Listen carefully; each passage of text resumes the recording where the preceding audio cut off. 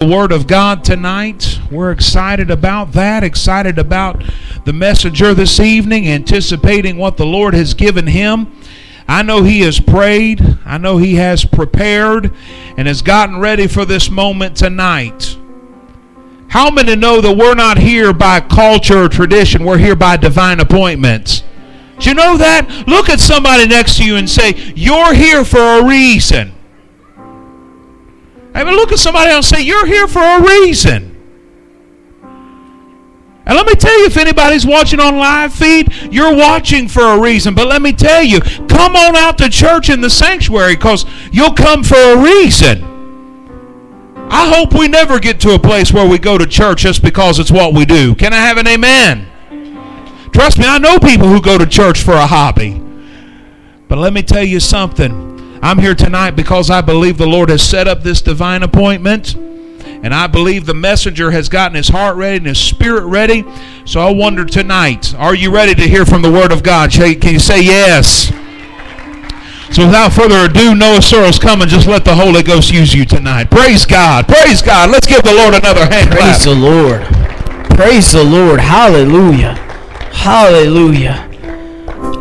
I tell you, it seems like every time that you're in worship for the Lord and thinking about His goodness, it just seems like every time He just shakes you to your core and puts you in awe once more. Praise the Lord. Praise the Lord. Something that Pastor, I remember him saying one time, and I don't know if you got this from somebody or not, but I'm going to steal it from you for a second. But I remember that he talked about how the gospel and the love of Jesus can be so shallow that a child can wade in it, but it can be so deep that the greatest theologian can drown in it. It just depends on how far you're willing to walk, amen. May we keep diving into His love, diving into His presence. I want you tonight I have a word that kind of takes me out of my comfort zone some, because I like to get up here and give word that is that Pentecostal fire, and get real excited about the word.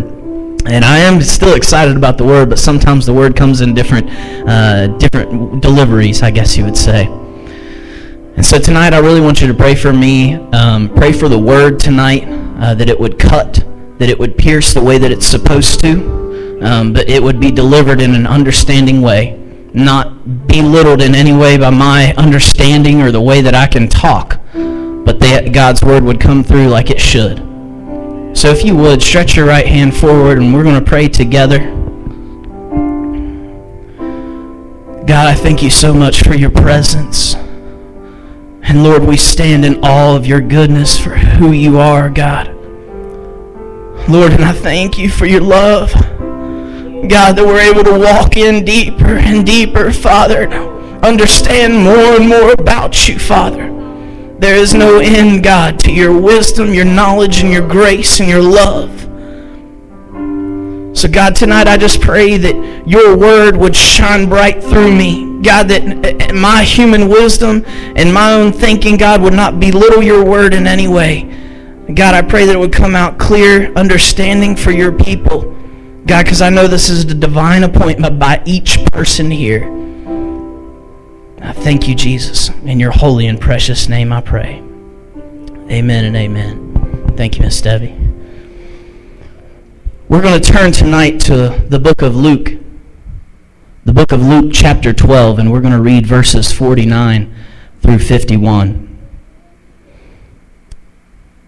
This scripture's been on my heart for a few weeks now, and it seems like, Pastor, either in our conversations or you've mentioned it a couple times, I think, up here, but you've talked about this divide. And I want to talk a little bit tonight on something that Jesus said, and this is a very profound word, but one that I think that we all need to understand.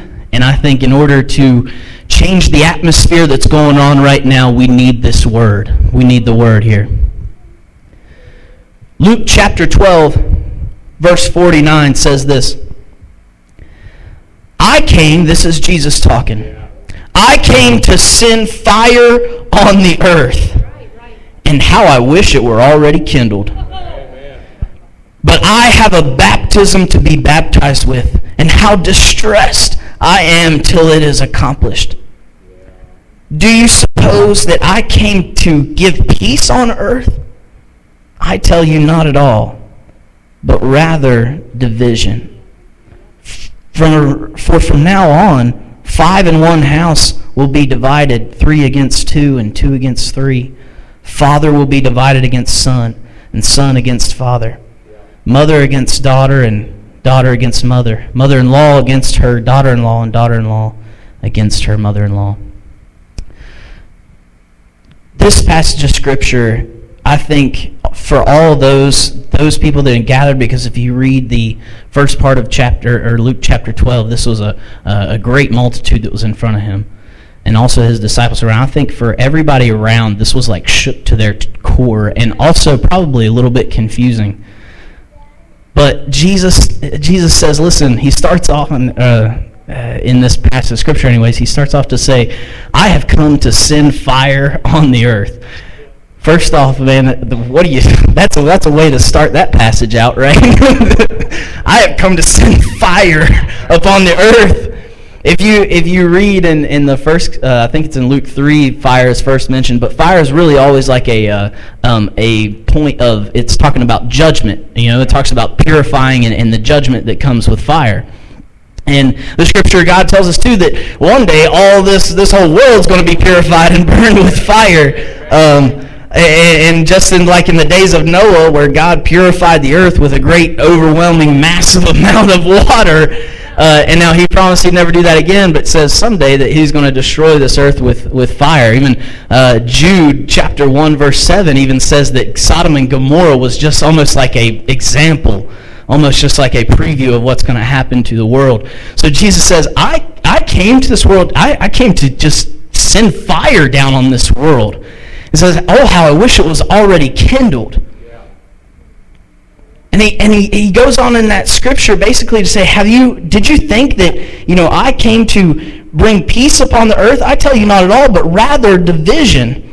And he starts to say how the house was going to be divided. And these people that are mentioned here are not ones that you're thinking what we see going on right now, like between Republicans and Democrats and racism and whatever. No, these are people of the same household that he's talking about here in this division.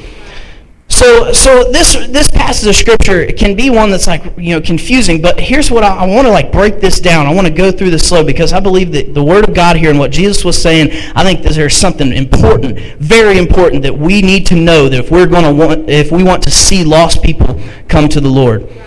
So Jesus says here, I want to send down fire. I wish it was already kindled. I wish it was already kindled upon the earth.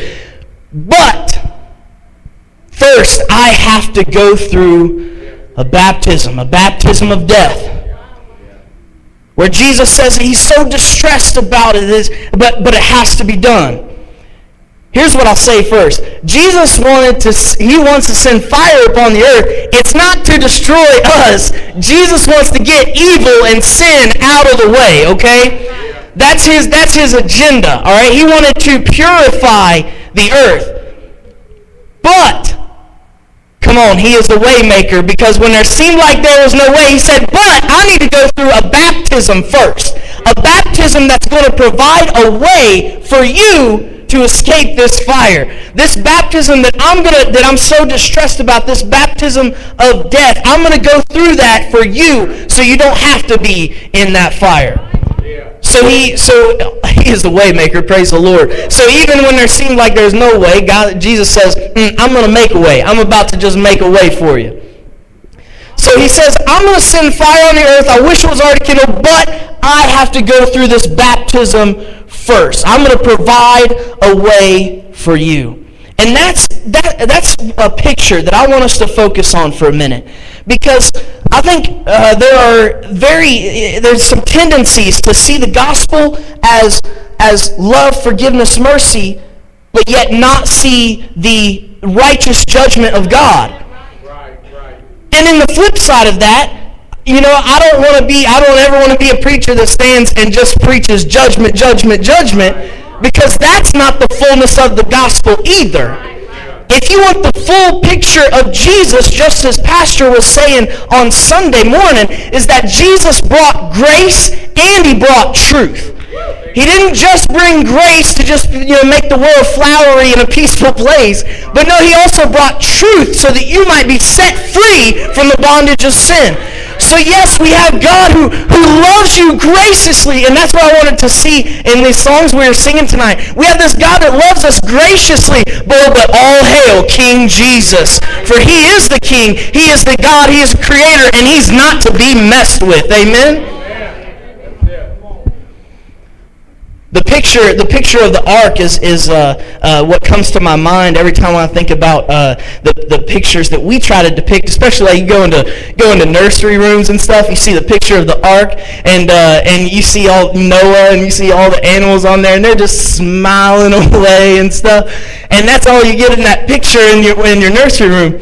But in reality, if we were taking pictures of that place, there would have been an ark and Noah and those animals on there, but there would have been a lot of destruction going on in that water. A lot of death going on in that water.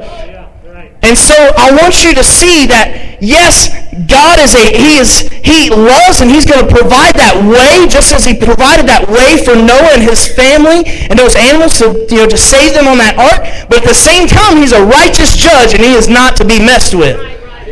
That's the fullness, that's the full picture of God and the fullness of the gospel. So I want us to wrap our head around that. So Jesus says that, he did not come to bring peace upon the earth, but rather division. And there's some other scriptures that go along with that. Matthew 10:34 says this. I didn't give you these scriptures, brother, but that's okay. Matthew 10:34 says, "Do not think that I came to bring peace on earth. I did not come to bring peace, but a sword." This was and when he talks about those being divided in the same household, that was actually a prophecy that he was building upon from the book of Micah, chapter 7. So this is what he's talking about. He's not bringing peace to the world, but he's bringing this division. Now, I want to stop there real quick, because I want to digest this a little bit. Because Jesus' intention is not to divide people from people. Okay, that's not his intention. John, I actually wrote this down. Of course, John 3:16. We all know that. For God so loved the world that he gave his only begotten Son, that whoever believes in him should not perish but have everlasting life. For God did not send, verse 17. For God did not send his Son into the world to condemn the world, but that the world through him might be saved. That Jesus did not come just to break people apart. That's not what he's about. But he came to break apart evil from holiness. He came to break apart the sin that binded up God's creation. He died for that. That was his sacrifice so that could be the division. That's what the word's supposed to do. Hebrews chapter 4 says that the word is so sharper than any two-edged sword, that it can cut between the soul and the spirit. It can cut between the bone and the marrow. Jesus, the word was given, the truth was given so that you could be cut from your wicked ways and you could repent into a righteous and holy life that God had made for you. So Jesus' intent wasn't just to tear people apart. He wanted to tear the wickedness and cut you away from the sin that was going to lead to death. But Jesus gave this prophecy just as it was given in Micah, because it wasn't Jesus' intention, but we know how that's going to be made manifest. Not because of Jesus, but because of us. Because there will be some that don't let go of that. And God being the righteous judge, Psalm 7 verse 11 says this: God is a righteous judge, a God who displays his wrath every day. That's not a God to be messed with. A God, righteous judge, a God who shows his wrath every day, that's not somebody to mess with. And so, don't picture Jesus as somebody who came and I'm just going to apologize for what the gospel is. I'm just going to, it's okay. Keep it going. But no, Jesus came so that, yes, you would repent, you would turn from that, but also you would live life and life more abundantly. Yes, amen. That's the division that he wanted. So that's the divide.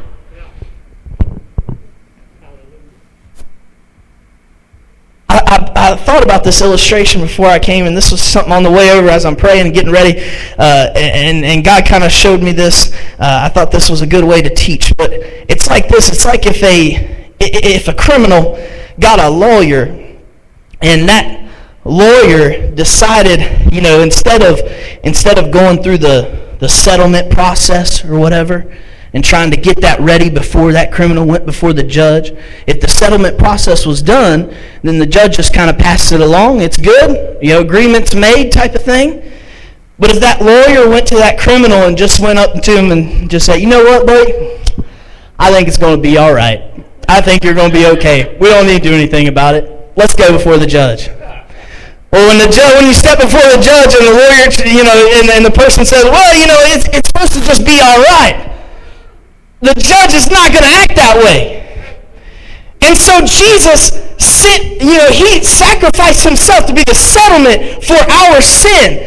So don't think because you're, I don't really need to separate from my sin from that. Guess what? If you act like that in the apologetic way of being in the gospel, you act like that, you're going to stand before God one day who's a holy and righteous judge, and it ain't going to be pretty. But I see the sacrifice and I see the settlement that was made for my sin and how great that settlement was. I want to accept that. I have accepted that. That is the division. I've gotten that sin and that evil and that unholiness out of my life so that I can live a life and a life more abundantly.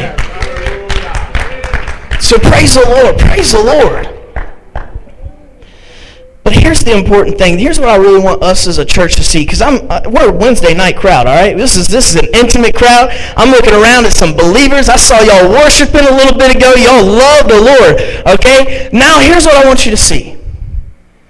This divide that happens, that Jesus talks about, that there's going to be 5 in a household divided, 3 against 2, 2 against the mother and daughter. They're going to be divided. Father and son, daughter-in-law and mother-in-law. Some of y'all thinking, I'm already divided, mother-in-law. Whoa. But here's what I want to say.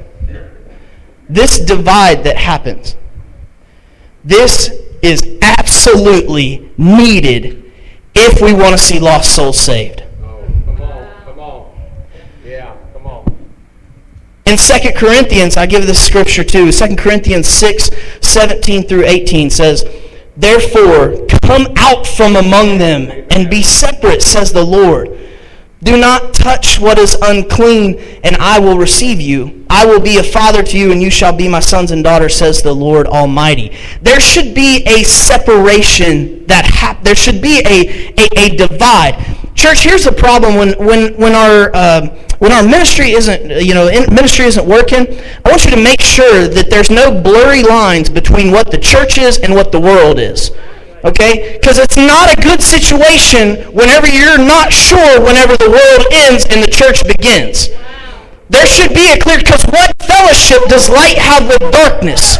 Okay? I would say this, if this whole room is dark right now, let me tell you something. It's not the light, it's not the darkness's fault that it's still dark in the room. It's the light's fault for not being turned on. So church, if we're supposed to be a body of believers, that's a city on a hill, that's the light of the earth, that's the salt of the earth, then let us be on fire for God. Let us show the way. Let there be that division. There's something different about us. Now the practical separation, because I want to make this point. Don't think that you need to, and they're not watching this. Don't think you need to be Amish, okay? Because you don't need to separate yourself from the world, all right?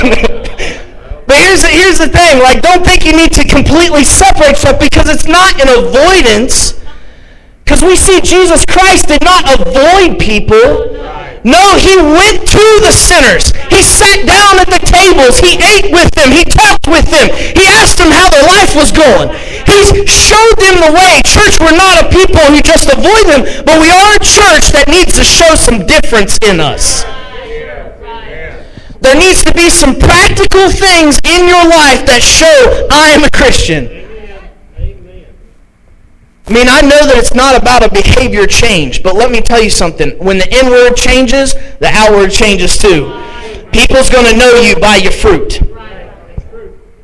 And so let us not be a people who behave the same way or have hate in our heart, or even things where it comes to let us not even listen to the same type of music or watch the same television shows or talk the same gospel or gossip at work. Let us not do all these things that the world does, but let there be a difference in us, so that then the world can start to see Jesus Christ in the body. I want to take us now to one more passage of Scripture. John, if you've got it up there, John chapter 15. John chapter 17, verses 13 through 23. I know this is a long passage, but this is a prayer of Jesus that I'm going to read word for word because it's important. John chapter 17, verse 13. John, keep up with me, okay? Because I'm going to read it off the screen. It says, "But now I come to you, and these things I speak in the world, that they may have my joy fulfilled in themselves." This is Jesus talking about the body believers. "I have given them your word, and the world has hated them, because they are not of the world, just as I am not of the world. I do not pray that you should take them out of the world, but that you should keep them from the evil one. They are not of the world, just as I am not of the world. Sanctify them by your truth." Come on, there's a lot to say right there. Sanctify them by your truth. "Your word is truth. As you sent me into the world, I also have sent them into the world. And for their sakes I sanctify myself, that they also may be sanctified by the truth. I do not pray for these alone, but also those who will believe me through their word." So those that's going to be witnessed to and those that come after that's going to believe in Jesus, "that they all may be one, as you, Father, are in me and I in you, that they also may be one in us, that the world may believe that you sent me." I'm going to stop right there. Jesus said this prayer.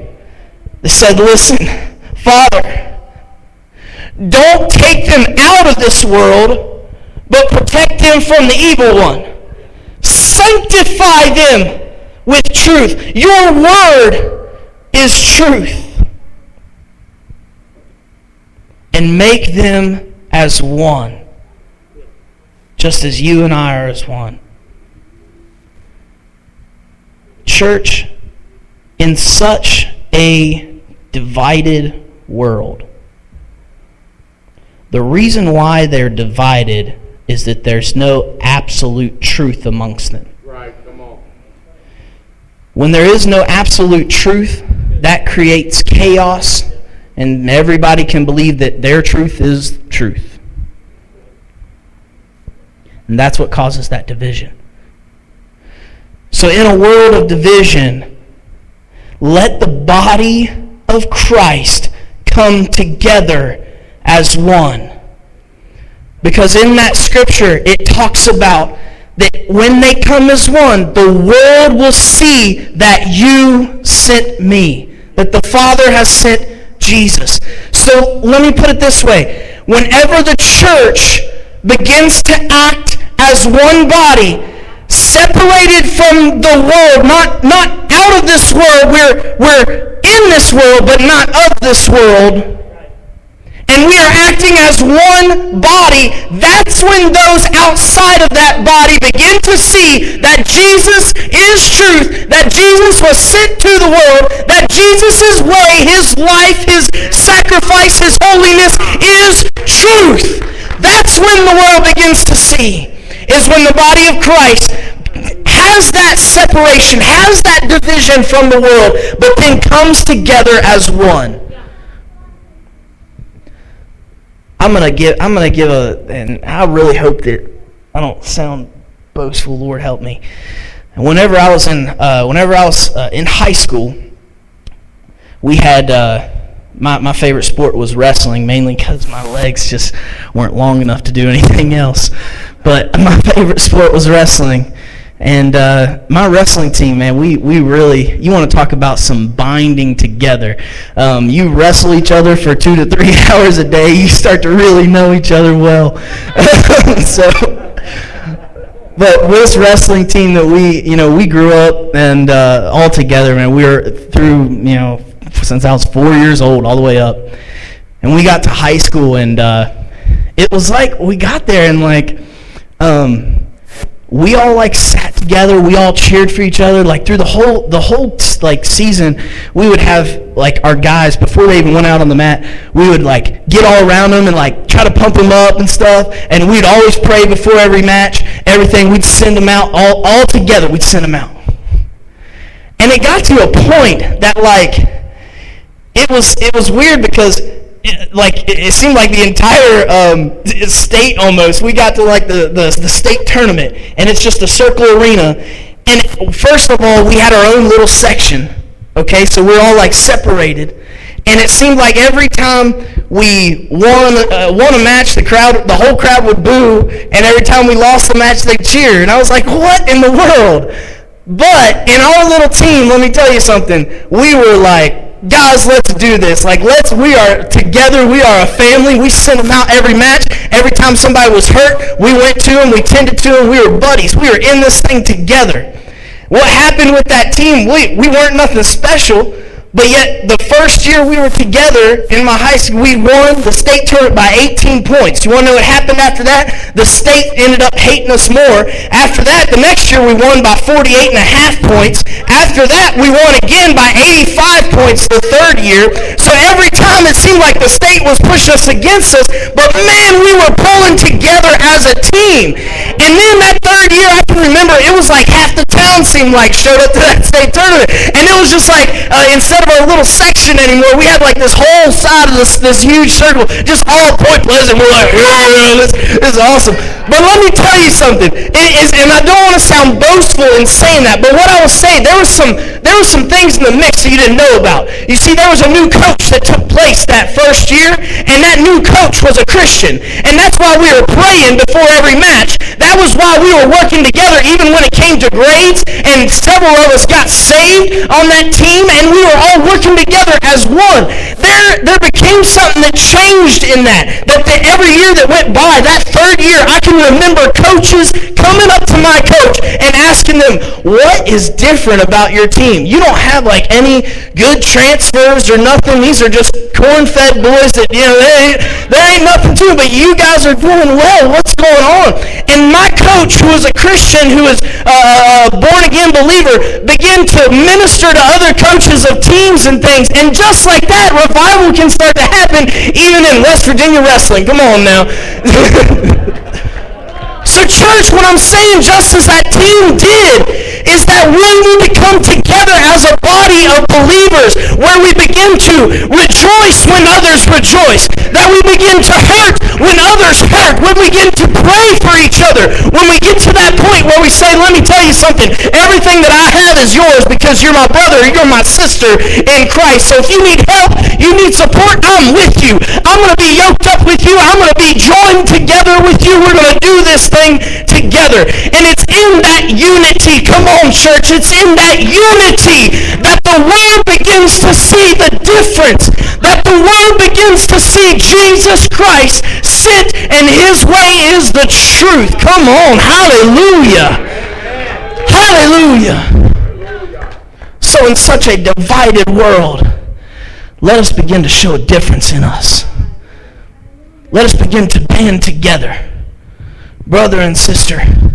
And it's in that divide Jesus pulls us all together. And we start to be able to minister to the world like never before. A few weeks ago, a lot of the church congregated at Washington, D.C. and came together for one of the first times ever in a long time, like that crowd. Do you know what the after report of that was? Do you know how many were saved that day? 250,000 were reported saved that day. Praise the Lord. Church, when we come together like that, and the world begins to see a body whole, put together, and begins to see Jesus Christ, that's when lost people start to see the truth, and they want in too. So I know this is going to be a little different. This is a little different, but I'd like to have Leah, if you want to come up, and I want you to play on the piano. But I'd like us all to stand together. Yeah. Debbie, you want to come on up, play? But I'd like us all to stand together. And we're going to end in just a little bit of a little different way.